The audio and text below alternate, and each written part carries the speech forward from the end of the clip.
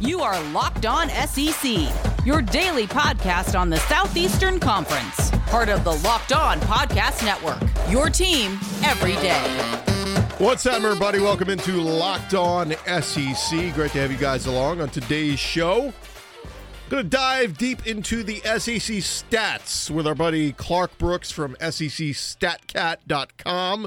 Look, it's one thing to watch the games every Saturday. It's another thing. Let's dive deeper into the numbers and find out what we're seeing. This guy may lead the SEC in rushing, but is he as good as the numbers say? Numbers aren't always what they appear. Of course, Mac Jones and Kyle Trask comparing and contrasting their numbers a lot. How do they compare to each other? How do they compare to Joe Burrow, who was the Heisman Trophy winner from the SEC last season? So we'll dive into all that with Clark Brooks.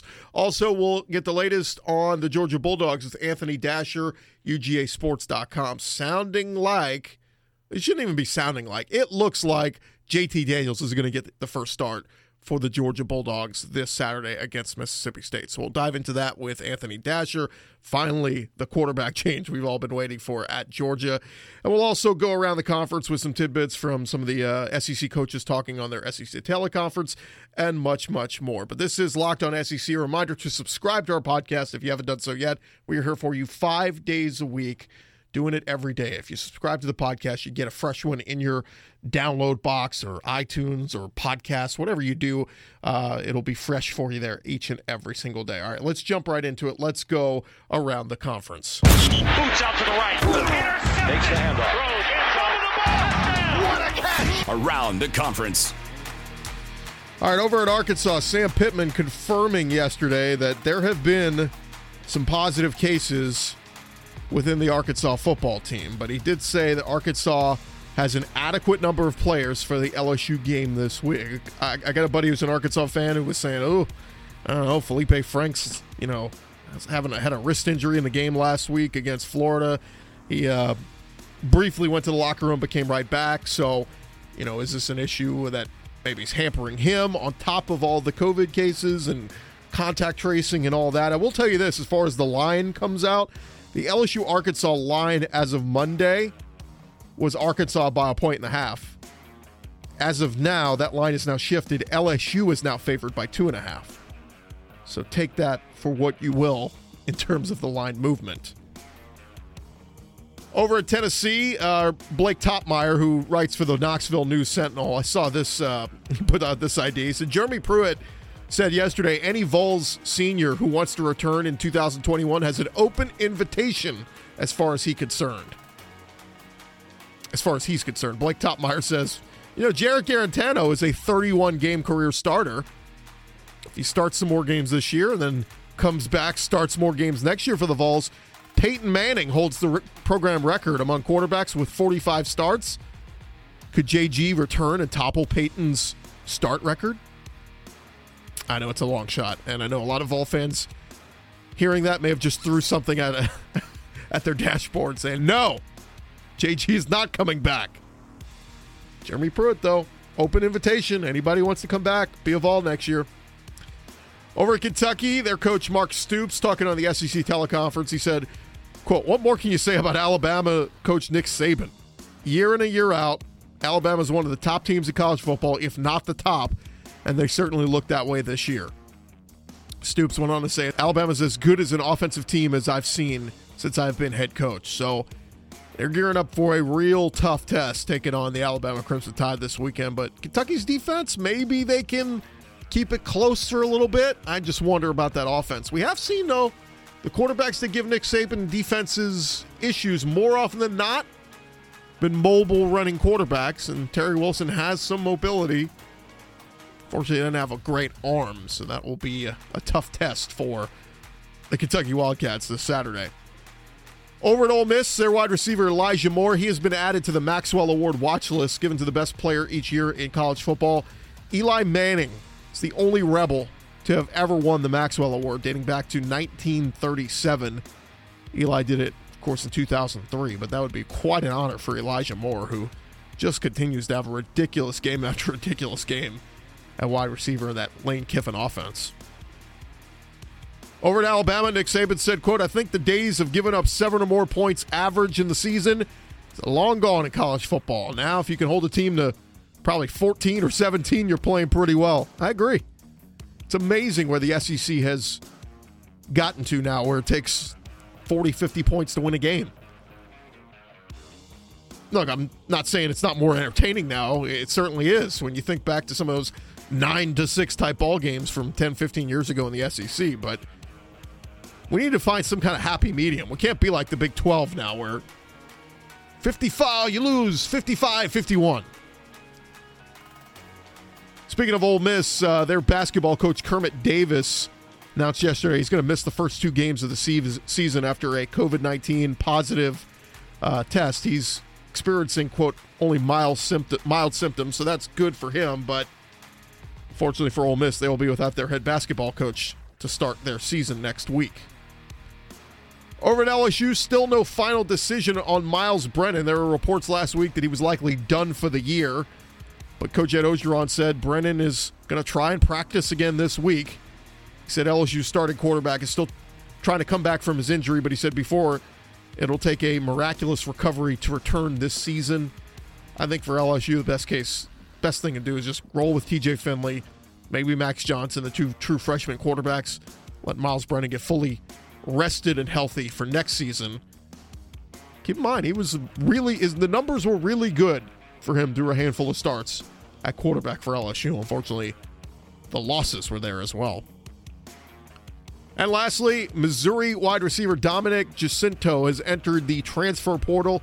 He had just 4 catches this season. He had 15 catches and 2 touchdowns back in 2018 for Mizzou, but he is on the way out. And there you have it. That is around the conference. When we return, look, I tell you guys all the time, I'm big into numbers, love the stats in the SEC. One of the websites I religiously go to, SECstatcat.com. Clark Brooks is the guy behind it. You can follow him on Twitter at SEC_StatCat. When we return, we will talk with him about some of the numbers in the SEC, comparing Mac Jones and Kyle Trask, who's having a better season and who's on pace for the Heisman Trophy. We'll discuss that next. Do you ever feel like you are always on? Do you feel like you never get that moment to just chill, relax, let all your worries go away? Well, let Coors Light help you do that. Coors Light wants you to know that no matter what sport you're watching this fall, Saturdays are your time to chill. I tell you guys all the time, every Saturday I am parked in my butt on my couch watching nothing but college football every single Saturday. This Saturday will be no different. I will have an ice-cold Coors Light in my hand. When I'm out of one, I'll get another one from the fridge because I stock up throughout the week, making sure my fridge has plenty of ice-cold Coors Light. Of course, Coors Light now has an opportunity where you can order straight to your door. Go to get.CoorsLight.com. You can get the Coors Light in their new look delivered straight to your doorstep. Coors Light is the one that I choose when I need to unwind. So when you want to hit that reset button, reach for the beer that is literally made to chill, and that is Coors Light. Enjoy Coors Light tonight or this weekend, wherever you do it. Make sure you do it responsibly. Coors Brewing Company, Golden, Colorado. Gearing up for the holidays, and we're hoping that we can just get there with all the hustle and bustle of everything going on. And sometimes you feel like your workday is a little bit slow. You need something to help you break through that proverbial wall. Might I recommend our friends at Built Go. Built Go is the best workout gel on the market. It makes you the best you at whatever you do. I tell you all the time, it's like 5-hour energy without that same crash feeling. Plus, it's natural, so it's better for your body. Like drinking one of those Monster energy drinks, but with a third of the caffeine and much better results. They've got 3 delicious flavors: peanut butter honey, chocolate coconut, chocolate mint. Chocolate mint's my personal favorite. Combines the energy gel with protein. The protein is fast absorbing, gets into your system fast, and it's loaded with all that good stuff to ignite your work. All those B vitamins, B6, B12, all those good things to help you keep you going strong. And the collagen promotes joint, soft tissue, hair, and skin health. The stuff literally makes you look better. Check them out right now at BuiltGo.com and use the promo code LOCKED, LOCKED. You'll get 20% off your next order. Again, use the promo code LOCKED for 20% off at BuiltGo.com. Let's go.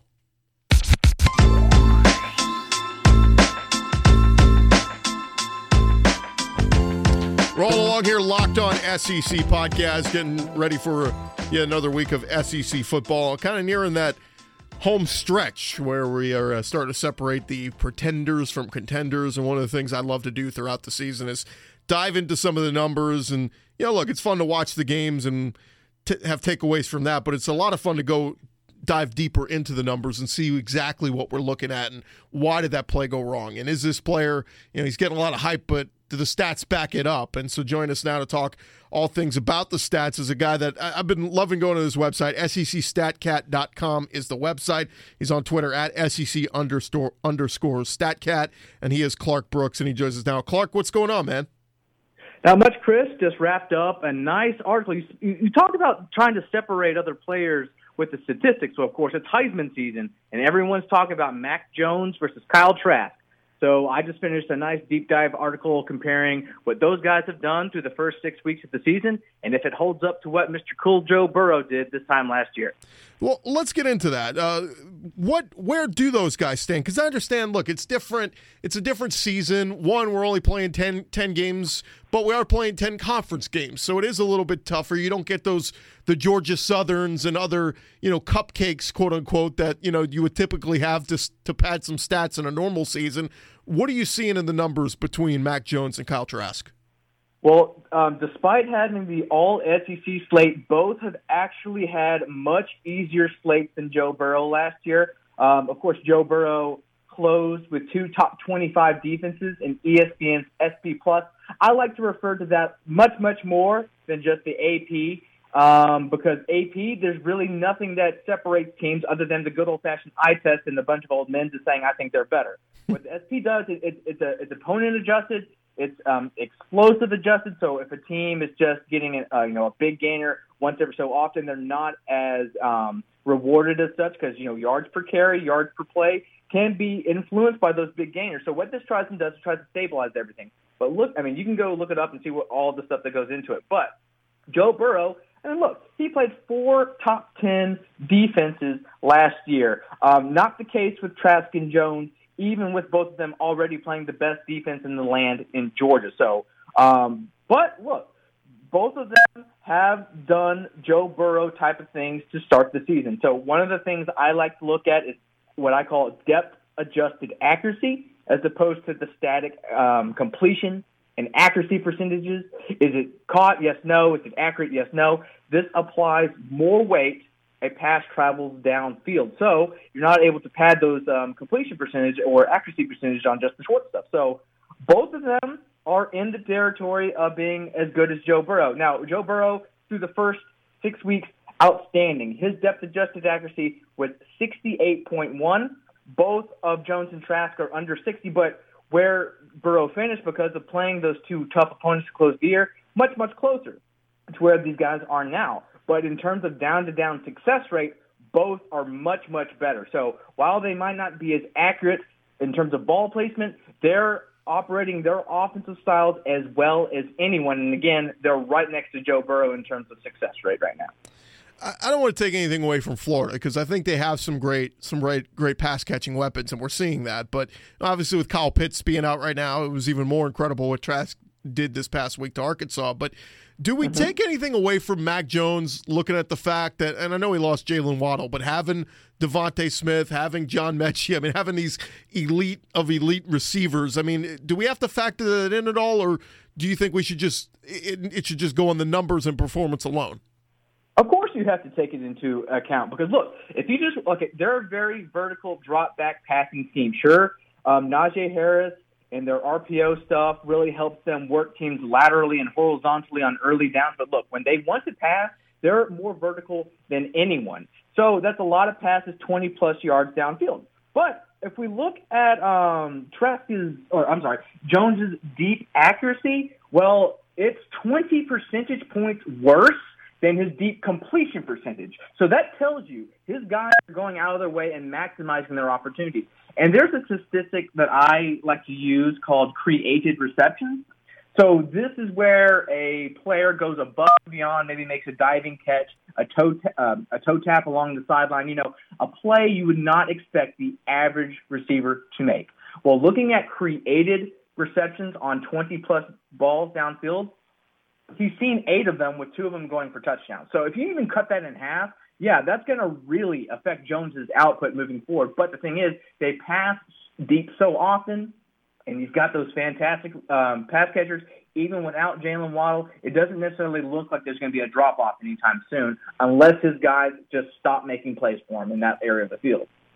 They've all but officially announced it at Georgia, but we expect a quarterback change this week. JT Daniels to take over. Stetson Bennett, look, he's been okay, the ultimate game manager in my mind, but not, in the big moments. He's kind of shrunken, I guess you would say. How much of an upgrade do you think JT Daniels can be at that quarterback spot for Georgia?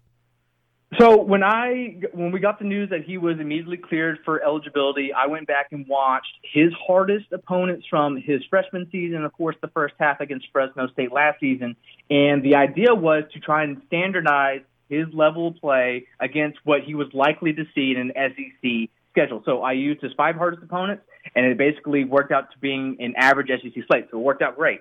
But looking at that, he offered kind of a muted return in his brief stint last year and including 2019. He was one of the worst graded quarterbacks by Pro Football Focus in terms of wins above replacement and passing grade, and he had a lot of turnover-worthy plays. And, of course, that is something Stetson Bennett has been doing. He's been highly inaccurate. But the argument with Daniels is, look, he's just a game manager. He's just going to dink and dunk. He's not going to help you stretch the field. So even though when he was going against Jamie Newman this offseason, and Newman offered that verticality, that potency that Daniels did not, yeah, it was an easy decision. But Bennett, look, right now Bennett is dead last in the SEC in accuracy percentage. He's second to last in depth-adjusted accuracy percentage, and he's bottom 5 in interceptable pass rate. All the while, his average depth of target, how far he's throwing the ball on average, is 11.3, which is the highest in the conference. So if you're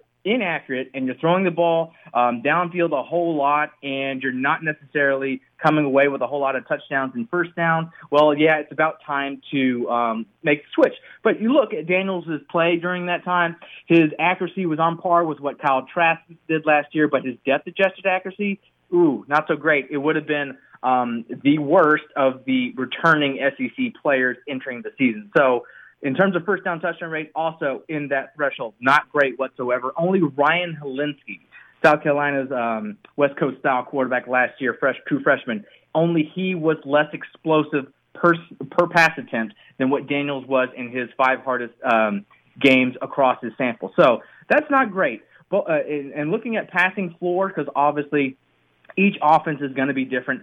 Some quarterbacks use play action more. Some lean on RPOs. Some are gifted screens. So you kind of have to cut all that out. And plus, some quarterbacks are more gifted athletes, and they're more prone to make something happen when plays break down. So you have to take out screens, RPOs, and pressured attempts if you really want to see what someone is doing in terms of passing the ball. Because after all, if you can't get it done when everything else is perfect around you, when exactly can you? Well, JT Daniels and Stetson Bennett, their success rates in those environments are exactly the same. But here's the thing. Bennett's accuracy has been, again, woeful in these spots. He's dead last in the SEC in accuracy percentage. And guess what? He's below 50% accuracy percentage in clean drop-back situations. So, look, again, if you can't get it done when everything else is perfect, when exactly can you? So, even though Daniels offers a fairly muted stat sheet and maybe not the best returns at this point in the season, Bennett is not giving you any value that justifies any more playing time moving forward, in my opinion. I really like all this stuff. This is tremendous. Diving deeper into the numbers, other than what we just watch every Saturday. In your mind, Clark, who is the best? Who would be some of the best running backs in the SEC in your mind? And I know we always talk about yards after contact and all this. And I had a buddy who's a South Carolina fan trying to make the case that Kevin Harris, obviously he leads the league in rushing right now, but was inflated with this one game this past week against Ole Miss. Where do we? And the game before that against Vanderbilt. Let's that's true. That. Everyone's numbers explode after Vanderbilt. Well, where do you put your running back hierarchy based on the numbers right now? Right now, I've had this infatuation with Kentucky's Chris Rodriguez for basically about a year now. So his style of play doesn't wow anybody because he's not the swiftest of foot, but he is a bruiser between the tackles. He's a tough man to bring down. And we talk about yards after contact. Well, in terms of total yak, only Isaiah Spiller and Najee Harris have accumulated more than his 331 yards after contact entering Week 9 of the SEC season. And in terms of YAC average, well, only Kendall Milton and Brian Robinson are better than his 3.76 average. And plus, look, he's also efficient because this goes beyond yards per rush, which he, spoiler alert, he also leads the SEC in at 6.38. But rushing success rate and first down touchdown rate, this guy is first in success rate by about 6 percentage points. So he's comfortably out in front at 64%, and he's the only one with at least 25 design carries with a first down touchdown rate over 40%.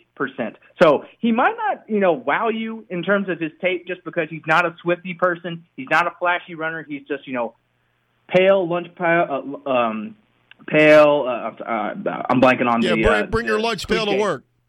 Yeah, gritty, not shying away from contact. He's going to take it to you type of guy, but at the same time, he's not going to win too many foot races, even though he ran away from the Commodores last weekend on a nice 74-yarder. But again, he matches he balloons Kentucky's efficiency. He's great after contact, and he's very efficient in short yardage situations. So he jumps out. Isaiah Spiller also jumps out just because of what he's able to do after contact. He's second in YAC average.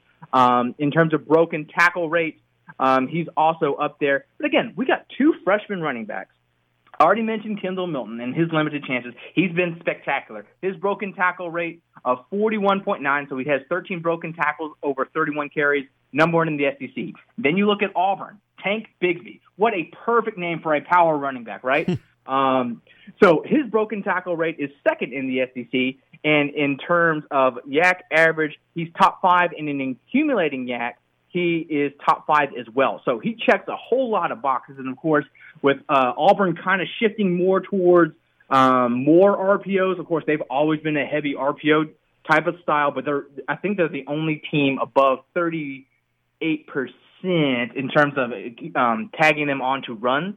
So big thing to watch out with him, of course, if a linebacker or safety is keying in on a bubble screen, bringing them out of the box, and this guy has more one-on-one opportunities, kind of like how Clyde Edwards-Helaire operated last year with LSU being so pass-heavy, teams they just could not load the box. So we had a lot of advantageous numbers opportunities, and with those advantageous numbers, he was able to break a lot more tackles on average. So you're seeing the same type of thing going on with Tank Bigsby right now, but as a true freshman, he really is impressing me so far. Clark, this is great stuff, man. SECStatCat.com is the website for our listeners to go check out. Before we let you go, any other things that just stand out to you this season as far as stats go across the conference? I mean, obviously we're seeing offenses through the roof right now. It takes about 40, 50 points to win a game in the SEC. Never thought I'd see the day on that, but any other stats stand out to you? I mean, you hit on it. Offenses are better year over year, and it's basically because we've seen an increase across the board in quarterback play. Last year, we had a lot of true freshmen or stopgap quarterbacks kind of bring down the overall averages. Of course, Joe Burrow did his damn well best to try and inflate everything. But when you have Ryan Helinski and John Reese Plumlee and Sawyer Smith, it's going to bring down the cumulative averages. But because we have a lot more efficient passing across the board, offenses are up, defenses are down. Again, we only entered this season with only 2 top 10 offenses in the SEC, with 4 being top 10 in defenses. Well, that's changed today, let me tell you that. It's unbelievable. Clark Brooks on Twitter at SEC_StatCat, and of course the website SECStatCat.com. Clark, this is great stuff, man. We'll have to check in with you again before the season ends and get an update on all the numbers. Absolutely, Chris. It was a pleasure. Awesome. Thanks so much. Clark Brooks there, SECStatCat.com. And he's got it's a fun website. When you look at it, he's got all the little mascots on the main page, because I guess you can't use the official school logos, but you know what? If you're looking at the alligator, you know it's Florida. If you're looking at the purple and goldish tiger, you know it's LSU. So really cool stuff delving into some of the numbers on SECStatCat.com. When we return, we're going to dive into a little bit on the Georgia Bulldogs with Anthony Dasher, UGAsports.com. JT Daniels getting the start this week for the Dogs. We'll discuss that next.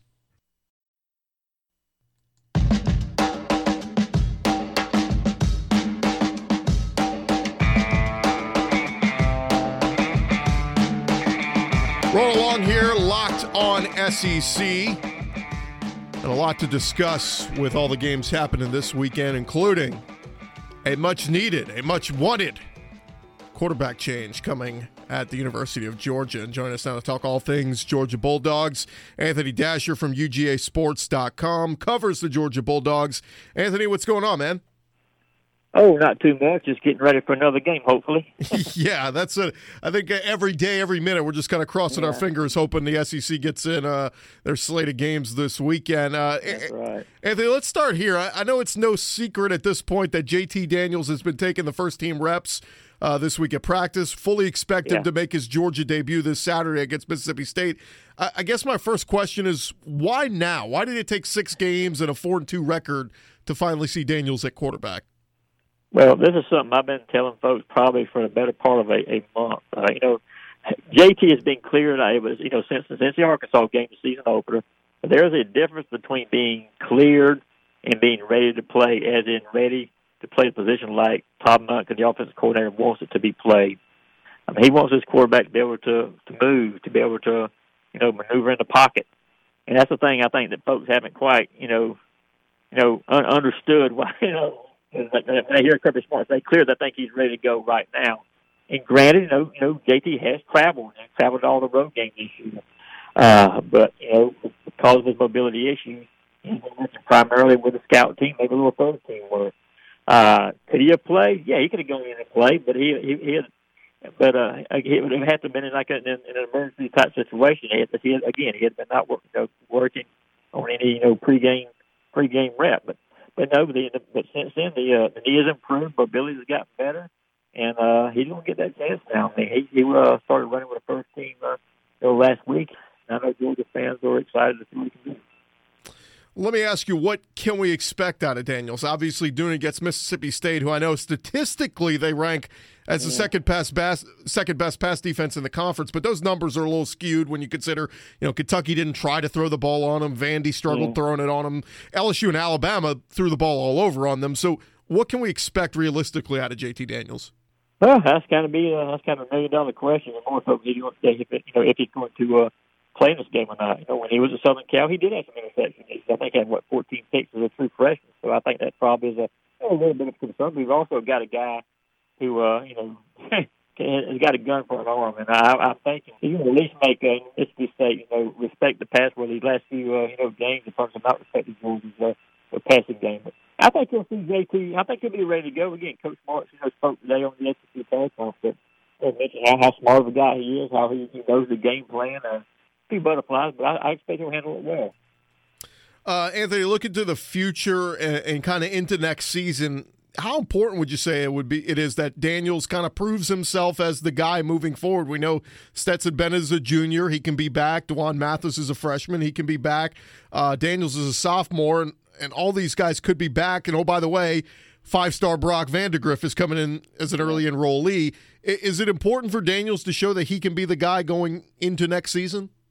No question. I think that's huge, hugely important. I think for Georgia next year. In a perfect world, JT comes in, is successful, leads Georgia to some wins, and gets comfortable with the system, and looks good doing it. In a perfect world, Coach Smart would love JT to be able to play next year. Let Brock, who's going to be an early enrollee, learn the system, kind of learn what it's like to be a big time college football player. Then as a redshirt freshman, perhaps take it from there. So. Not have to throw him out there as a true freshman, because that's a difficult road to hoe for any first year guy to be successful in the SEC. So yeah, they definitely want JT, I think, to kind of grab control of this thing right now, and not only the rest of the season, but on into next year. I'm curious in your mind, what grade would you give offensive coordinator Todd Monken for how he's run the offense this season? I think, considering what he's had to work with, I still give him an A. I mean, you look at the Georgia's game, you look at the receivers, they're running open. I mean, they're open for play. But the quarterbacks have not been able to get them the football. So I think for what he's had to work with, I think he's done pretty well. Anthony, great stuff, man. Thanks so much for the time. Yep, anytime. Thanks a lot. Anthony Dasher there, UGAsports.com, covers the Georgia Bulldogs and does a great job at that. And just spending a couple minutes with him kind of talking about JT Daniels getting his opportunity this weekend for the Georgia Bulldogs. Here's the problem, too. I know he said it sounds like, it was a medical reason why we didn't see JT sooner, getting up to par where Georgia and Kirby and Todd Monken want JT to be at in order to go out there and perform. But, man, if he goes out there and performs well, we have a lot of angry Georgia fans going, where was this? Why wasn't this guy out there against Florida a couple weeks ago? Where was this guy against Alabama in the second half when Stetson Bennett couldn't move the ball at all? I mean, that's where I think some Georgia fans might be a little upset. And look, this whole season has kind of gone awry for Georgia. When you expect Jamie Newman's supposed to be the guy coming into the season, he opts out just before the start, and obviously Georgia's got to call a little bit of an audible. And a lot of people thought, okay, JT Daniels is going to be his show, and for whatever reason, we have not seen him until now. But at least for Georgia, if JT does go out there and perform well, it gives you hope. It gives you hope going into next year that this Georgia team can maybe reload and get things going. But if not, the questions are going to start. All right, early enrollee with Brock Vandagriff, do you start getting him going in the spring and saying, hey, you be ready to try to compete and earn this spot come the fall? And, and then it's another young guy. Does he have to go through his growing pains as a quarterback? There's just so much at stake here for the Georgia Bulldogs. I know they're really hoping that JT Daniels can maybe provide some of those answers going into this weekend. All right, that is going to do it for this edition of Locked On SEC. Appreciate all you guys for listening. Gearing up for another round of SEC games this weekend. Only one of them postponed as of now, so it sounds like we'll get all the other ones in. Looking forward to that.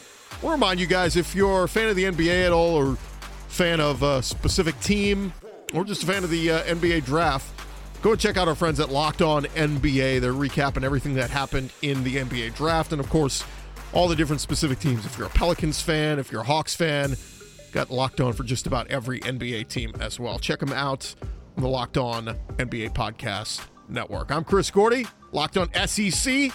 Talk to you guys tomorrow. Some more great guests along the way as we gear up for the games coming up on Saturday.